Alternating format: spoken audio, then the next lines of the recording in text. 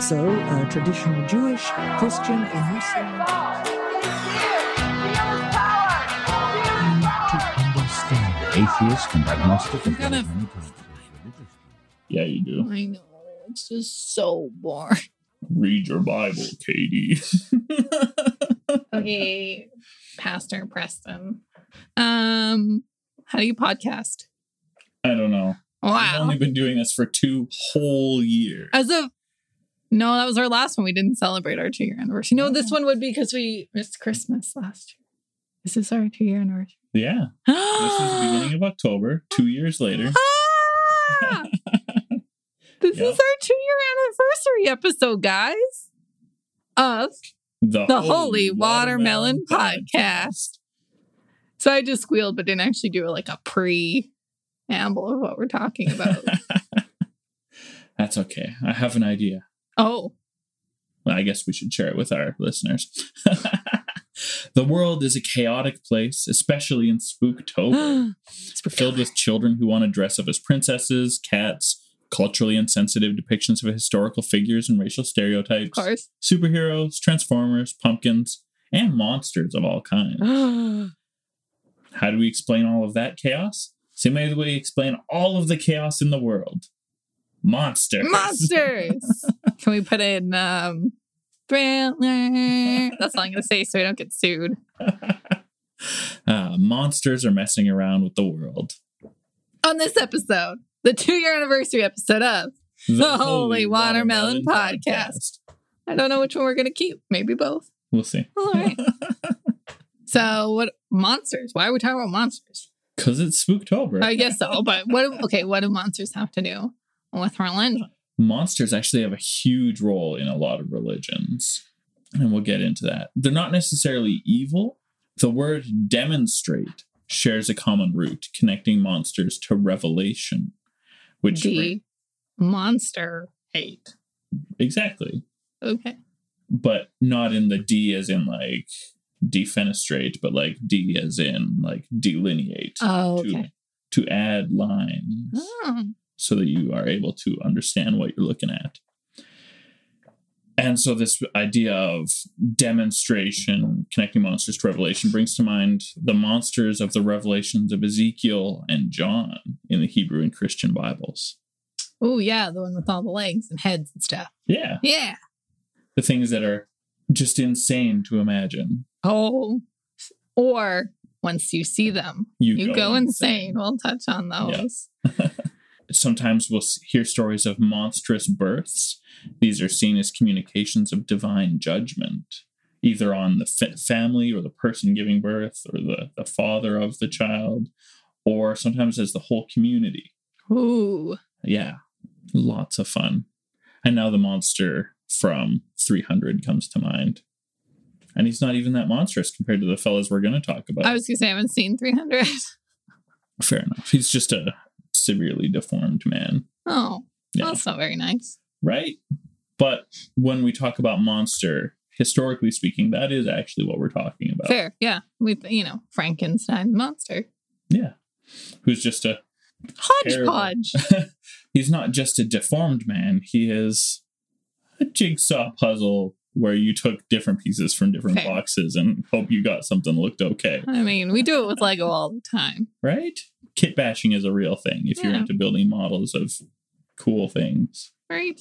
So Timothy Beale, in his book Religion and Its Monsters, says that the otherness of the monster is not only horrifically unnatural, but also horrifically supernatural, charged with religious import. And Marie-Hélène Huet wrote about these monstrous births, that they were seen as sometimes the product of the mother's imagination or even unfulfilled desires. Oh. Which brings to mind the Jersey Devil. There's the cryptid of New Jersey, I guess. I remember hearing about it before I even lived there. And this woman had so many children. I think it was a full dozen. And then she was pregnant one more time, and she's like, let this one be the devil. And then it turned out to be the devil. Cool. And a lot of people died. And there's still sightings every now and then. It's crazy. Wow. Cool. Even the word awful reveals religious respect. Now, I'm thinking of George in the Jungle, where the narrator says that the people respond with awe, and they go, "Aw." But then it's like AWE. Ooh. I remember I think it was it must have been an English teacher, say that we use the word awesome wrong. Like we use it for everything, but very rarely do we use it for something that actually describes awe. Right? It's a problem. We just get lazy with our language. I mean, at one point it would have been a $10 word. And then it became a 10-cent word. We cheapened that word awesome. Very few things in life are truly awesome, but I know I throw it out far too often. I think that is just generally the case for our whole culture. Our show is awesome, though. I think so. But you're already listening. You don't need to be convinced. But you could share it with a friend and hopefully they'll believe get them in on the awe. Ooh. So, chaos. A wild concept. Yeah, so today we're talking about chaos monsters specifically. And the name chaos comes from the Greek tradition describing the void that existed before the creation of the cosmos. And so, yeah, that's a generally accepted definition. I have a few other quotes and things to flesh that out. Good old Pherecydes of Syros, who lived like 2,600 years ago, described chaos as being the water that surrounds the world that the earth had come up from, which is a pretty cool idea, especially when you're in a nation that's a lot of islands. That makes a lot of sense and pretty easy to buy into here. Yes, there's a lot of water descriptions of chaos once you start researching chaos. Right. And of course, life on the sea, the waves get chaotic. Now, we're talking about a guy who lived in the Mediterranean. Not really that big of a body of water compared to any of our oceans. Imagine if this guy had seen the Pacific Ocean. There's chaos. Yeah.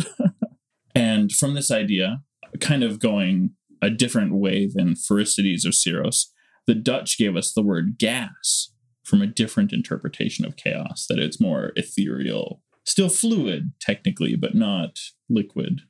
Yeah.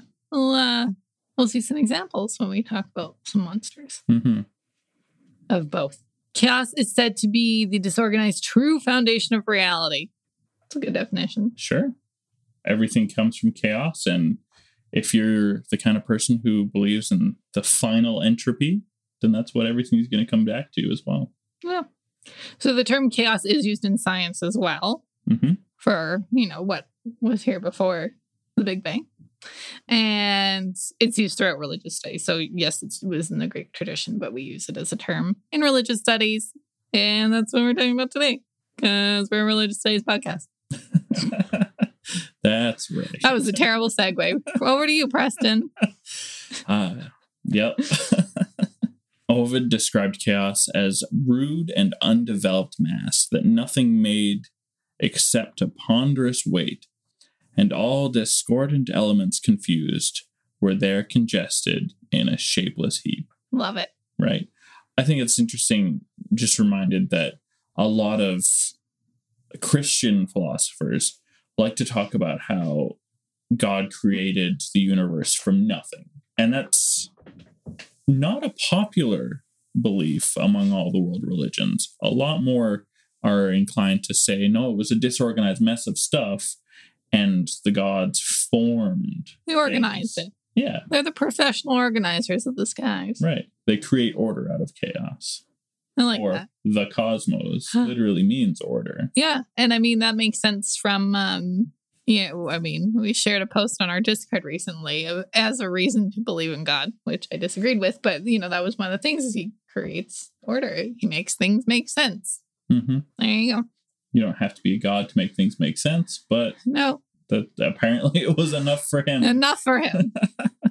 Hesiod described chaos as the gaping void above the earth, created when earth and sky are separated from their primordial unity. I guess this connects to the idea of the sky actually being a firmament, a solid dome. So you put all that work into separating these two solid things, and then you get chaos in the middle. I mean, a vacuum is a little chaotic. I mean, it's the black hole would actually be a great example of chaos. Yeah. It's the opposite of what I said, but it's still true. Okay. Black hole is very much the opposite of a vacuum. Yeah, well, yes. But in my brain, it sucks things in. Absolutely. So that's a vacuum. Yeah. It sucks. Don't at me. So when Preston said we're doing an episode on Chaos Monsters, I was like, you need to write an outline because I have no idea what a Chaos Monster is.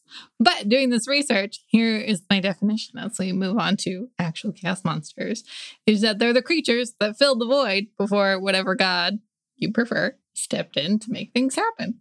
Chaos Monsters. Yeah. You take the chaos and you take the monster definition and you smoosh them together. Sure. Broadly speaking, the wild, everything that is unknown out in the forest, out in the wilderness, beyond the boundaries of our community, is the visible chaos of the world. So a lot of times you'll see just animals, the wild animals in general, they embody chaos and wildness. And that makes some pretty good sense. And there's also a struggle between chaos and the people who try to impose order. You're trying to expand the boundaries of your community. You're trying to travel safely in the wilderness. You have to impose this order on these creatures. And that's all just microcosms of the great struggle, I suppose. This chaos Kampf. And I wish I'd written down who had first coined this word. Some German fella. Clearly. that struggle against chaos. Usually from gods trying to impose order. I like it. Yeah. So my favorite of the chaos monsters is Jormungandr. Oh, Jormungandr. I'm pretty sure I've mentioned him before on the podcast, probably in our Norse mythology episode. He is the world serpent. His name, Jormungandr, literally means huge monster. Not a terribly descriptive name, but a little bit. We have some measure of beauty and some measure of size. He big, he ugly. Jormungandr. I laughed really hard at that post about Jesus. Oh, yeah? Being bigger than a... bigger than a baby. And smaller than a temple. This reminds me. I showed a lot of people that and brought joy to my life. More reasons to be on our Discord. The link is in our show notes. So Jormungandr is the son of Loki and Angrboda. Has a couple of siblings. Sleipnir would be his. Sleipnir. There's Fenrir and Hela. Loki and Angrboda are both giants. Roughly human-shaped giants. They have one human-formed child that I can remember off the top of my head, and that's Hela. Everything else is a weird animal. Yeah. Well, okay, to be fair, Sleipnir is not the son of Angrboda. He's not, I was going to say he's not even Loki's son. No, Loki isn't his dad. Loki is his mom. Yeah. Because you can be gender fluid when you're a shapeshifter. Life is great. Right. Yeah, so weird family tree, all weird. Jormungandr was this serpent thing. And there was this prophecy that warned Odin that Jormungandr, Fenrir, and Hel would all be trouble. Sleipnir, not so much. Sleipnir ended up being helpful to Odin. But those three, the three children of Angrboda, would all be trouble. So Odin split them up. He sent Jormungandr to the seas of Midgard, where he grew enough to make sure that he was going to be a problem. And when Ragnarok comes, Thor and Jormungandr will kill each other in this epic battle. Well, one of many conflicts that build up Ragnarok. But Thor's final conflict. Yep. Jormungandr does kill Thor. They have a few stories where they are in conflict with each other. There's one time where Thor is having his little contest with the giants, and they say, "Here, lift up this cat." It's not a cat. It's Jormungandr with a glamour spell over it. So I was going to say, is he wearing cat ears? It's almost that bad. And Thor is able to lift up Jormungandr a little bit. Now remember, this is a giant serpent that goes around Midgard. And Thor just pushes him up over his head. And this cat that everyone else can see, because they don't see the snake, get one of its feet off the ground because Thor has lifted it so high off the ground. And everyone's super impressed because a bunch of other people recognize this cat is not what it looks like. And so they start getting a little nervous because if Thor had lifted Jormungandr off the ground completely, that would symbolically bring absolute chaos to the world. Yeah, you're lifting so that displaces a lot of water. It displaces a lot of water. It's symbolically moving the boundaries of reality. We got problems. Oh, that's a good story. Yeah. And then there's another time where Thor goes fishing specifically for Jormungandr. And he is about to pull Jormungandr out of the water because Thor is just that strong to pull a world-encircling serpent out of the water. And somebody else cuts his line for fear of ruining the boundaries of the world. Wow. Because he sees Thor is gonna do it. Thor is the mightiest of all of the gods in Norse mythology, according to the tales that we have. So, some fun stuff. I like it. The one who is able to control and actually have meaningful conflict with Jormungandr, who will eventually kill him. So Jormungandr is the embodiment of the chaos of transformation, most specifically. This is a pretty common symbol for snakes throughout most of the old world, throughout Eurasia and Northern Africa at least. That, just as snakes shed their skin, that's a transformation. This symbol comes along, but specifically Jormungandr is also really tied to chaos. And so he's given credit for earthquakes, floods, tidal waves, all of the bad things that are the ground moving. Then we have Tannin, who is a Canaanite chaos monster. Mm-hmm. Also a sea monster depicted as a serpent. Most of them are, which is interesting to me. Mm-hmm. Like Jormungandr, Tannin embodies chaos, but is a servant of Yam, god of the sea. Which is different than a sweet potato. Could have fooled me. Oh boy, that was a terrible joke. Before the end of all, Tannin is defeated by Baal, or the equivalent of Thor of the Middle East, and his sister Anat. So as the Hebrews monopolized the lands of Canaan, they adopted some of their mythology. Tannin is the great whale from Genesis 1:21 in the King James version of the Bible. Mm-hmm. In Isaiah's prophecy, Jehovah takes are we saying Yahweh? You can say whatever Name you of want. God. I spelled it with 4 letters. I know. What do you say? That depends entirely on who I'm talking to. I'll say Yahweh, even though it's spelled with a J and it's going to confuse me. Okay. Yahweh takes the place of Baal in the defeat of Tannin. The word Tannin appears more than a dozen times in the Hebrew Bible, variously translated as a sea monster, great whale, dragon, or jackal. The jackal's interesting to me because it's not water-based. Right. It's more connected to Egypt, specifically, right, and the Hebrew relationships with that nation. Fair. Jeremiah and Ezekiel both use the name Tannin to refer poetically to the kings of Egypt and Babylon, which is how we get that jackal. Oh, okay. I get it. Aaron's stick that turned it into a serpent turned into a tannin. Yeah. I think it's really nifty that the word tannin in Hebrew today refers to crocodiles, which would have been a way more epic scene in The Prince of Egypt if it throws down a stick and it turns into a crocodile instead of a snake. And then we got crocodiles eating each other in the king's court. That would have been epic. Yeah. And I feel like, there's a wide variety of snakes. Yeah. But if I had to pick between a snake and a crocodile to take on, I'd pick a snake most times. Mm-hmm. Just saying. That's fair. Crocodiles aren't venomous as far as I know. But they're big and move fast. Oh, yeah.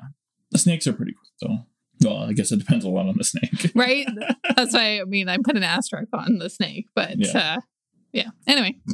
So, as much as we could postulate all kinds of ideas, it is generally agreed that it was a stick turning into a snake. But the word we have is tannin, which usually is treated like a serpent, but could totally be something different. Words, man. And ancient history. Right. And languages change too much over time. in the Ugaritic tradition, tannin is also known as lotin, meaning coiled. So definitely a... Yeah, we can say with great certainty here that we're talking about a serpent. In some sources, the lotin is said to have 7 heads. It's rare enough to see a 2-headed snake. Is it St. John the Baptist? I doubt it. Okay. That's a few too many heads for Okay. John the Baptist. Litani River in Lebanon is named for Lotan as it winds through the valley. This is the visible representation for their chaos monster in their day-to-day life. Nice. And the Leviathan, which I think is probably one of the most well-known chaos monsters. When you say chaos monsters, that's where my brain went, at least. Is also derived from the Lotan, referring to the same monster in a very similar story. Yeah. The word Leviathan today is used in Hebrew to refer to whales, but anciently there's still loads of argument about what it is they were actually talking about at the time. Godzilla. Who knows? It is theorized that Leviathan's power was deliberately downplayed in the Hebrew Bible by later editors to reflect a stricter monotheism so that there wasn't... Oh, the Leviathan was chaos so monsters powerful against that... Oh, Right. wow. I mean, there's still parts of it that are left in. Isaiah talks about how Yahweh will overcome Leviathan in the same way that we saw Baal and Thor defeat their chaos monsters. But it doesn't jump out at you so much in the Hebrew Bible text as it does in a lot of other traditions. Cool. The Babylonian tradition calls this serpent the Tiamat, and he is slain by Marduk. Yeah, the Babylonian version only has 1 head, contrary to the D&D Tiamat that has 5 heads, like Hiram McDaniels and John the Baptist. And the Greeks adopted this dragon-slaying god-king motif from the further east. This gives us Typhon, who was killed by Zeus, though part of the story is also connected to Set, the Egyptian god of the desert, and chaos and destruction and whatnot. Nice. Yeah. But the idea of the many-headed dragon is a thing that is also familiar to those who only passively read the Revelation of John, that you don't even have to have read it through or been seriously interested. If you've got a passive interest, you've seen images of the dragon. Absolutely. Yeah, even the Red Dragon, the Hannibal Lecter book, all about this imagery of the dragon. The movie we talked about a couple weeks ago, A Thief in the Night, mentioned, I think you even see a many-headed dragon in the movie from the 70s, so highly recommend. Cool. Yeah, no, every story that's based on trying to set the Revelation of John into developing history and the modern world as we see it, if you don't have a dragon, what are you doing? Dragons are pretty cool and pretty popular, and of course have shown up all through European mythology. They're my favorite mythical creature, fun fact. Dragons are pretty great. Right? All right. Now, we've played with some Irish folklore a few times before, and I'm not sure how we let this one just kind of slip away unnoticed. We talked about the Fomorians in passing in our episode for sure. Ever so briefly. Yeah, because we had a whole however many century history to go through. So we'll deeper dive. Sure. Still not a deep dive, but we'll go a little deeper for the Fomorians. So they were the inhabitants of the island of Ireland before the Tuatha De Danann. And they were said to have embodied the wild aspects of nature. Chaos. Also representing darkness, destruction, and death. And they either come from the ground or, you guessed it, under the sea. Under the I was sea. literally going to say, under the sea. I'm glad we share wavelengths. We've been doing this long enough. Right? They are thought of either as fae folk or as giants. And we'll see the giants being... I don't want to call them chaos monsters, but I guess they are chaos monsters in a lot of traditions. That there were giants before there were other things. Yeah. Giants, gigantes, tend to represent that wild, uncivilized part of the world. Anciently, giants weren't necessarily like 8, 9, 10 feet tall or anything. They were just wild, feral people. Mm-hmm. But we've decided we can make them scarier if we make them bigger. Yeah, totally. And that became the standard for giants. Oh, yeah. Cool. And now when we talk about giants, you have to think of somebody who's taller than average. Yeah. I have a friend, and her dad is 1 inch shorter than being considered a giant, and her mom is 1 inch taller than being considered a little person. The daughters are all average height. I like this. There you go. The Fomorians are also described as sea raiders, so connecting to the Vikings at the time that would have raided the island. So it's easy to make someone look extra bad. Right. But it's also a great way to make your tradition more concrete, more real, something that somebody has actually experienced. But Vikings. They lost the Battle of Moytura, and the mythological value of this battle is comparable to the battle between the Greek Olympians and the Titans. So the Titans existed before the Olympians. And to the battle between the Norse Aesir and the Vanir. But this Irish tale is more about overcoming chaos than the other two are. Yeah, the other two are more about just taking power rather than organization. Organization, yeah. So they weren't eradicated, just pushed out of the land, but they reappear in stories occasionally. Yeah. I would imagine you still hear stories that are like recent history of somebody's talking about the Fomorians. We'll have to check. Right? In the weird way that the British are obsessed with connecting to the Bible, the Rollins manuscript connects the Fomorian brass to a line of 25 generations to the biblical Noah. Yeah. We'll see that actually in the Hawaiian tradition when we talk about it as well. Sure. Cool. Yeah. I remember when I started doing my family history, I right away had a line all the way back to Adam, because you go back enough generations and I connect to the royal family through William the Conqueror, who, of course, I mean, if you're English, you got like a 50% chance of connecting to William the Conqueror. It's terrible and questionable in legitimacy. But then he connects himself through a line that's almost 100% made up into the royal family of Israel, which, of course, goes back. Family history from the royal family of Israel is written down in the Bible all the way back to Adam. So I've got a line that's recorded. It is dubious. Bryant, my husband, and our sound guy, we got him all the way back to the year 100. Nice. For the same reason he hit some royal family on one side or the other, and then the work is done. Right. But yes, dubious at best when hopefully someone's fact checking it. But I remember hearing on QI that anyone of like white, Caucasian, Anglo-Saxon descent is related to Charlemagne, because if you do the math of like, I have 2 parents, 4 grandparents, 8 great-grandparents, 16 great-great-grandparents, 32, on and on and on, that there were fewer people on the planet than you would have ancestors in the time of Charlemagne. Okay. Right? So if you did the math. Your odds are good. Right? So I thought that was interesting that, at some point you have, because it's all exponential. Right. Eventually you hit more ancestors than there were people on the planet. So, ergo, you are your own cousin. Yeah, the math of the constantly exponentially expanding tree becomes a problem when you fail to recognize that a lot of these people are the same people in separate branches. Yep. Brian's my 10th cousin. Only 10th. Yeah. Look at that. Yeah. Just so our listeners know, 10th is not actually very close at all. It's not weird. It's not the 10th child of your uncle. No, he's 10 removed.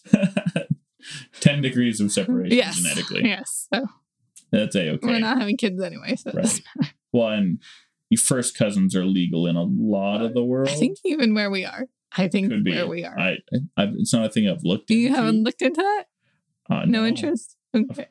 I'm married to somebody who's not my cousin. Okay. That's not something I've been stressed out about. Oh boy, this was a digression.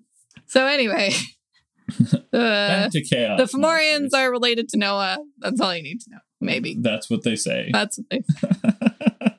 If they have too many ancestors. That's probably what. How they figured it out. 25 generations. I think it's interesting. I'm gonna carry off on this tangent just a little bit. Again, in genetics, we talk about a genetic Adam and a genetic Eve, Y chromosome Adam and mitochondrial Eve specifically.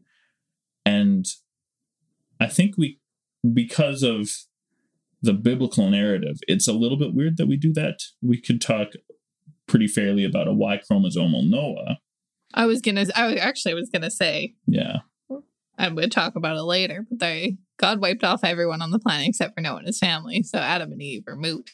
Well, so we can still talk about a Y chromosomal Noah and a mitochondrial Eve, but you'd never be their descendants.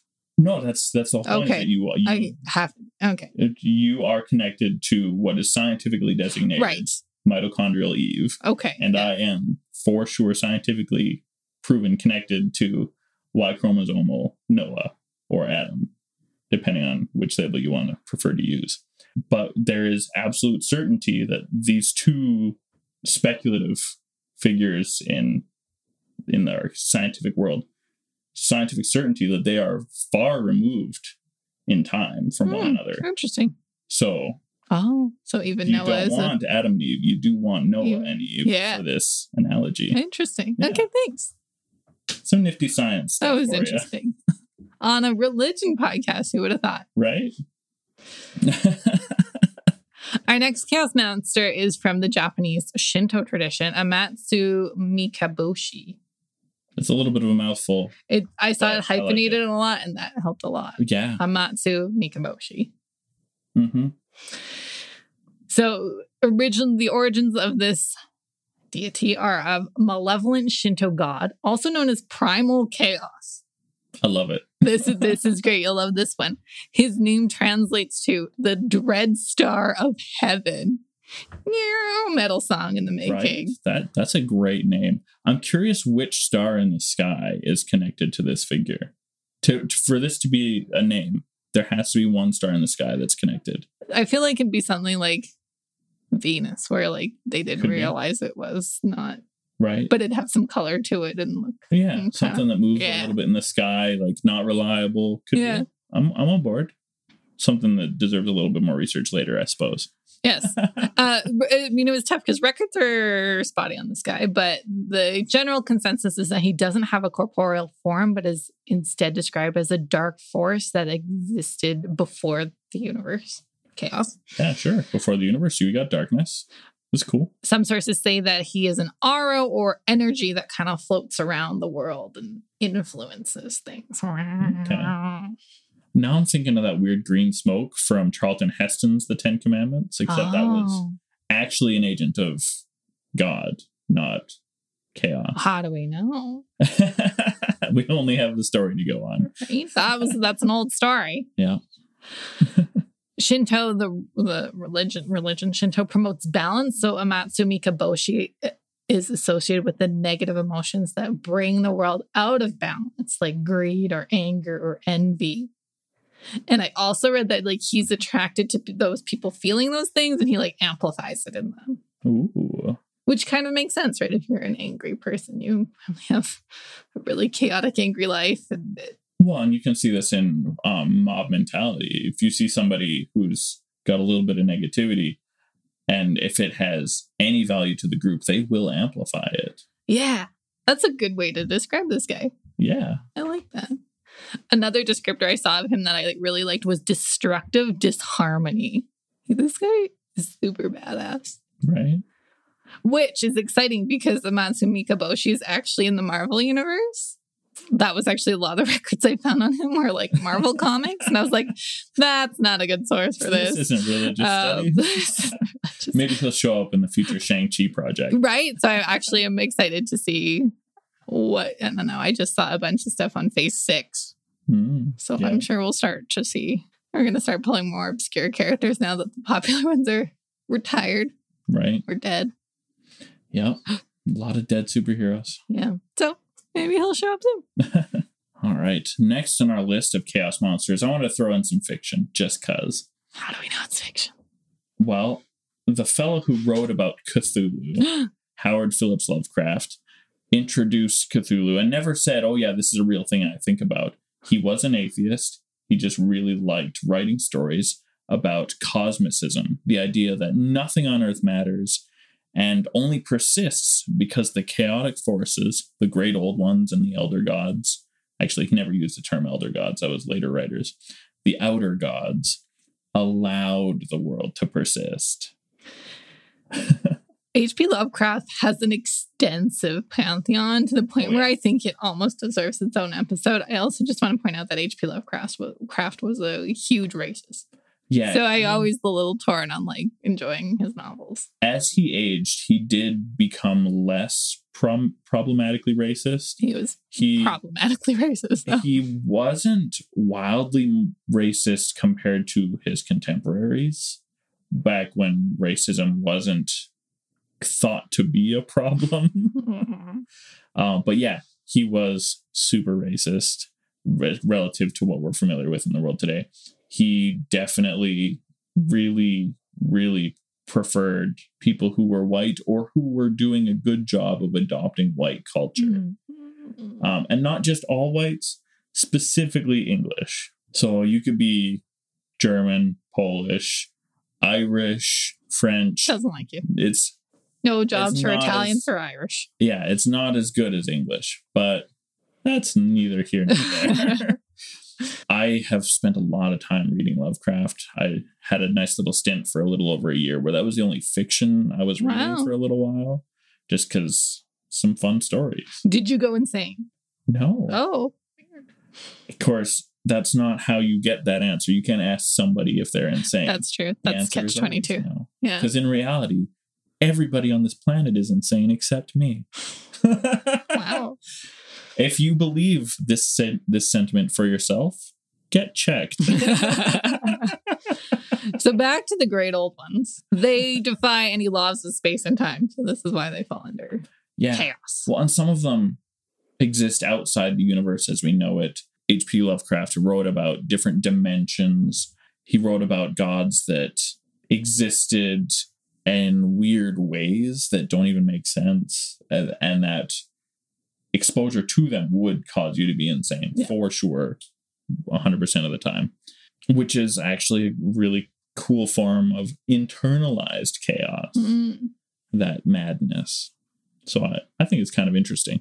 I decided to highlight a couple of my favorites for you. I've got Nyarlathotep, who is modeled after the old Egyptian styles. Mostly when you see him, he's described as looking distinctly like an old pharaoh. He is called the Crawling Chaos, and he manifests the mockery of the universe against the attempts of mortal man to understand and rule the world. He's here to mess you up, is really the short form of it. He doesn't like murdering people. That's not a thing that's entertaining to him. And he's all about fun, but his fun, not your fun. It brings him great pleasure to make you go insane. Well, that's cool, I guess. Right? He is actively engaged in ruining the world instead of being asleep, like a lot of the gods, or drifting out in space in exile, like a lot of Lovecraft's old gods. Just an absolute agent of chaos. It's perfect. Then there's Azathoth, who is chaotic in what I think is a really interesting yet weird way. That he is the accidental creator of the universe. It's a little bit deistic, but even in deism, it's usually acknowledged that the universe is created on purpose, but like a watch, you just let it go. And here we have a god who is called the Blind Idiot. Nice. Because Azathoth has no idea that this universe even exists. He isn't paying attention to it, but it is the product of his sleeping imagination. Cool. Yeah. He's just unaware, and chaos populates this world with everything. And as he shifts in his sleep, the universe shifts, which sounds terrifying. At any given moment, things that you are familiar with, gone, or terribly changed. Insanity. Lovecraft is a weird kind of nuts. Yeah. He had a great imagination. I'll give him that. Right? It's probably really fucked up. I mean, probably.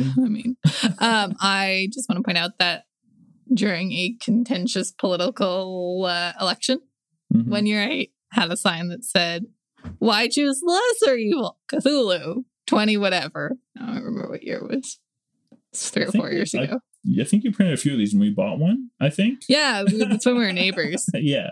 And I don't remember what year that was. Clearly, it was at least It's been a little while. 3 or 4 years ago now. Yeah. Yeah. So, why choose the lesser evil?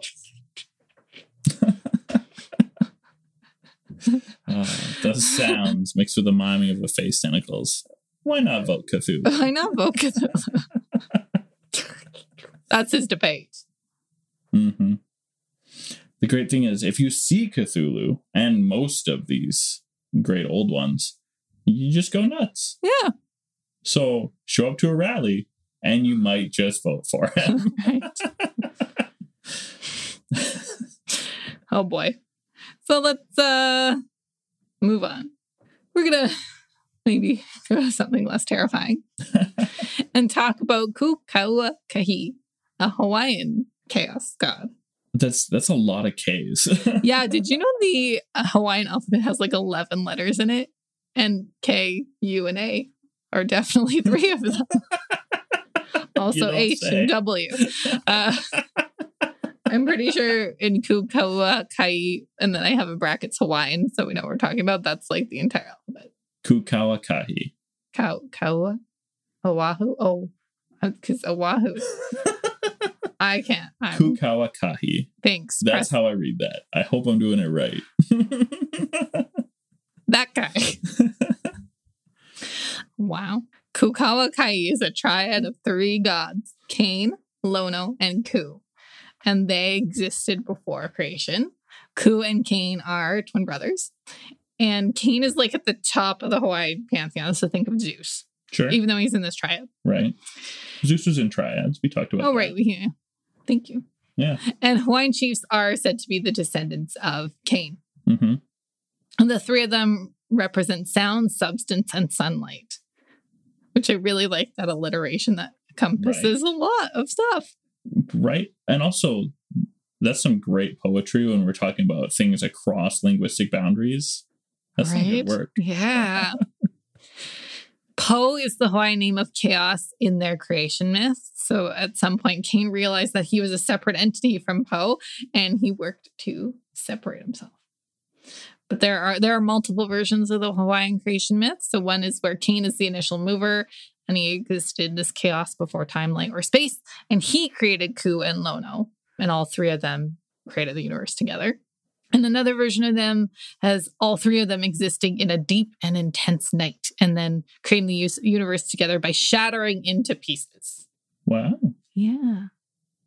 And then to the point of everyone likes to make things part of the Bible. Mm-hmm. They talk about Cain as like the son of the universe, and they talk about the land of Cain.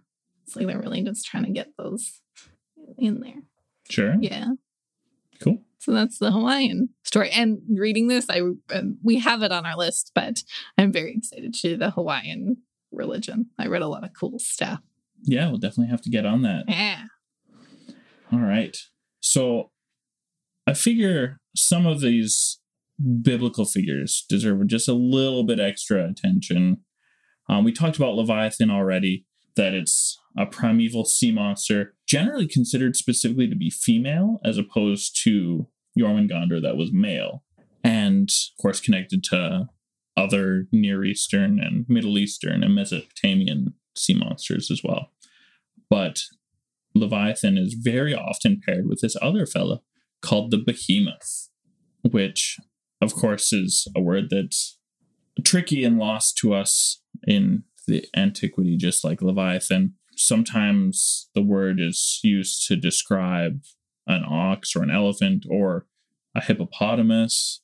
We don't really know for sure what the monster looked like. And there's a third monster that in rabbinical writings and in Jewish mythology you'll hear about paired with them. Ziz, a primeval bird monster. Caw-caw. some versions of the monster, he looks a lot like a griffin. Persian version of Ziz is very certainly a griffin, but he's also equated with the phoenix of Greece and similar things. But he is so huge, I think it's pretty fair to compare him to Rock of Northern European traditions, where he's just this giant bird. He is mentioned twice in the Hebrew Bible, but not given any detail at all. It's just, and this animal does this thing, it eats stuff. Cool. This context, it could have been a dog. Smaller than a temple, bigger than a baby. Right. Though Ziz is generally thought to be much larger than a temple. Okay. Bigger than a temple. There's one spot where he's written in the rabbinical writings as bonking his head against the firmament. He is that big. Wow. Yeah. Now imagine having a creature that size in this world.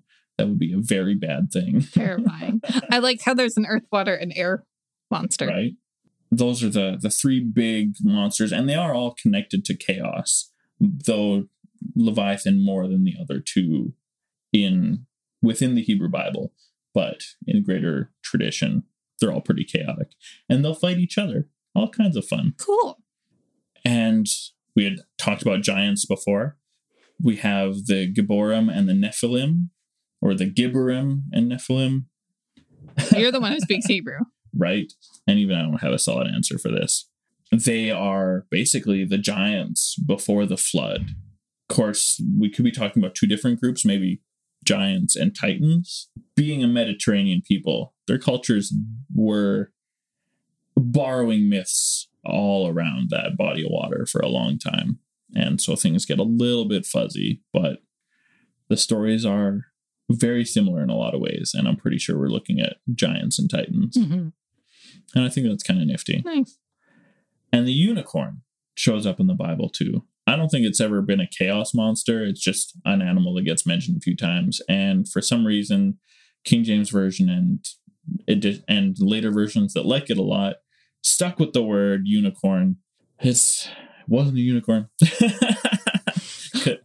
What? The Re'em is what is translated as unicorn. A lot of people were pretty sure that it means a one-horned animal. It may have been a rhino. It may have been a wild buffalo. It could potentially, actually even, a lot of people are very sure it was very likely the extinct aurochs. Or it could have been a ram or an antelope. There's so much, the language has changed too much since then that we just don't know for sure what they're talking about. Nay, is this why people believed in unicorns like well into the 1400s? Probably. Wow. Well, okay. We can't blame the King James Bible translation for the belief in unicorns because that wasn't published until 1611. But people talking about unicorns and labeling things as unicorns that we're definitely not, a long tradition of white folks. Yes. Nay. Chaos monsters are a lot of fun, and it's a great answer for why things are the way they are. You know, we pray to God for good weather, and we have these storms. Is there a god of storms that we've angered? No, it was a chaos monster. Earthquakes? Well, it's not the gods in the heavens giving us earthquakes. It's a chaos monster underneath. Short, easy answers. Easy answer. Easy answers that develop into really cool mythologies over time. Yeah, I also think it's really interesting how many of these creatures have entered pop culture. Mm-hmm. Right? Whether, I mean, Brent was reading a book called Leviathan, I'm pretty sure. Yeah. Yeah. It's all civil politics and whatnot, though, isn't it? Sure. But the fact that the name appears elsewhere and there's Marvel characters, and I'm sure there's other comic books or... Oh, yeah, for sure. I mean, man, even Googling Chaos Monsters, I had to, like, omit Yu-Gi-Oh! I Googled Chaos Monsters, it was all Yu-Gi-Oh! So I had to, like, figure out how to eliminate a search term when I was Googling. Google needs to learn your... Fun fact, if you put a minus better. sign in front of a Google search term, it will admit it. So I said Chaos Monster minus Yu-Gi-Oh! It didn't even give me Yu-Gi-Oh! Stuff. It gave me so much... Research. What? No. I don't know. Google knows my patterns better. Okay. I was gonna... What does it say? Why does it think I like YouTube? I don't know. I'm offended, Google. Anyway, well. yeah. We get what we get. Get what we get. Wow. If you want to make order from Chaos, you know how you can do that? Join our Discord. I actually got a message from someone recently that said they are obsessed with our Discord. Yeah? That's some good news. Yeah, it made me very happy. So if you want to be obsessed with social media too, check out our Discord. Lots of memes, lots of great conversations. We're having a movie nights. Yeah. On a semi-regular basis. Of course, we've also got our Facebook, our Instagram, YouTube. We've also got Spreadshop, where you can buy some pretty cool gear. Mugs, aprons, onesies, t-shirts, tote bags, whatever you're after. We've got some great pictures to slap on those things. Help us support the podcast and keep it going. And if you don't want to buy stuff, but you still want to help us out, Patreon is great. We've also got a lot of exclusive content on there that you can't get anywhere else. So help motivate you to pay a little bit to help support our show. Thanks for joining us. Peace be with you. By the late Middle Ages, the Christian prophecies had fulfilled itself.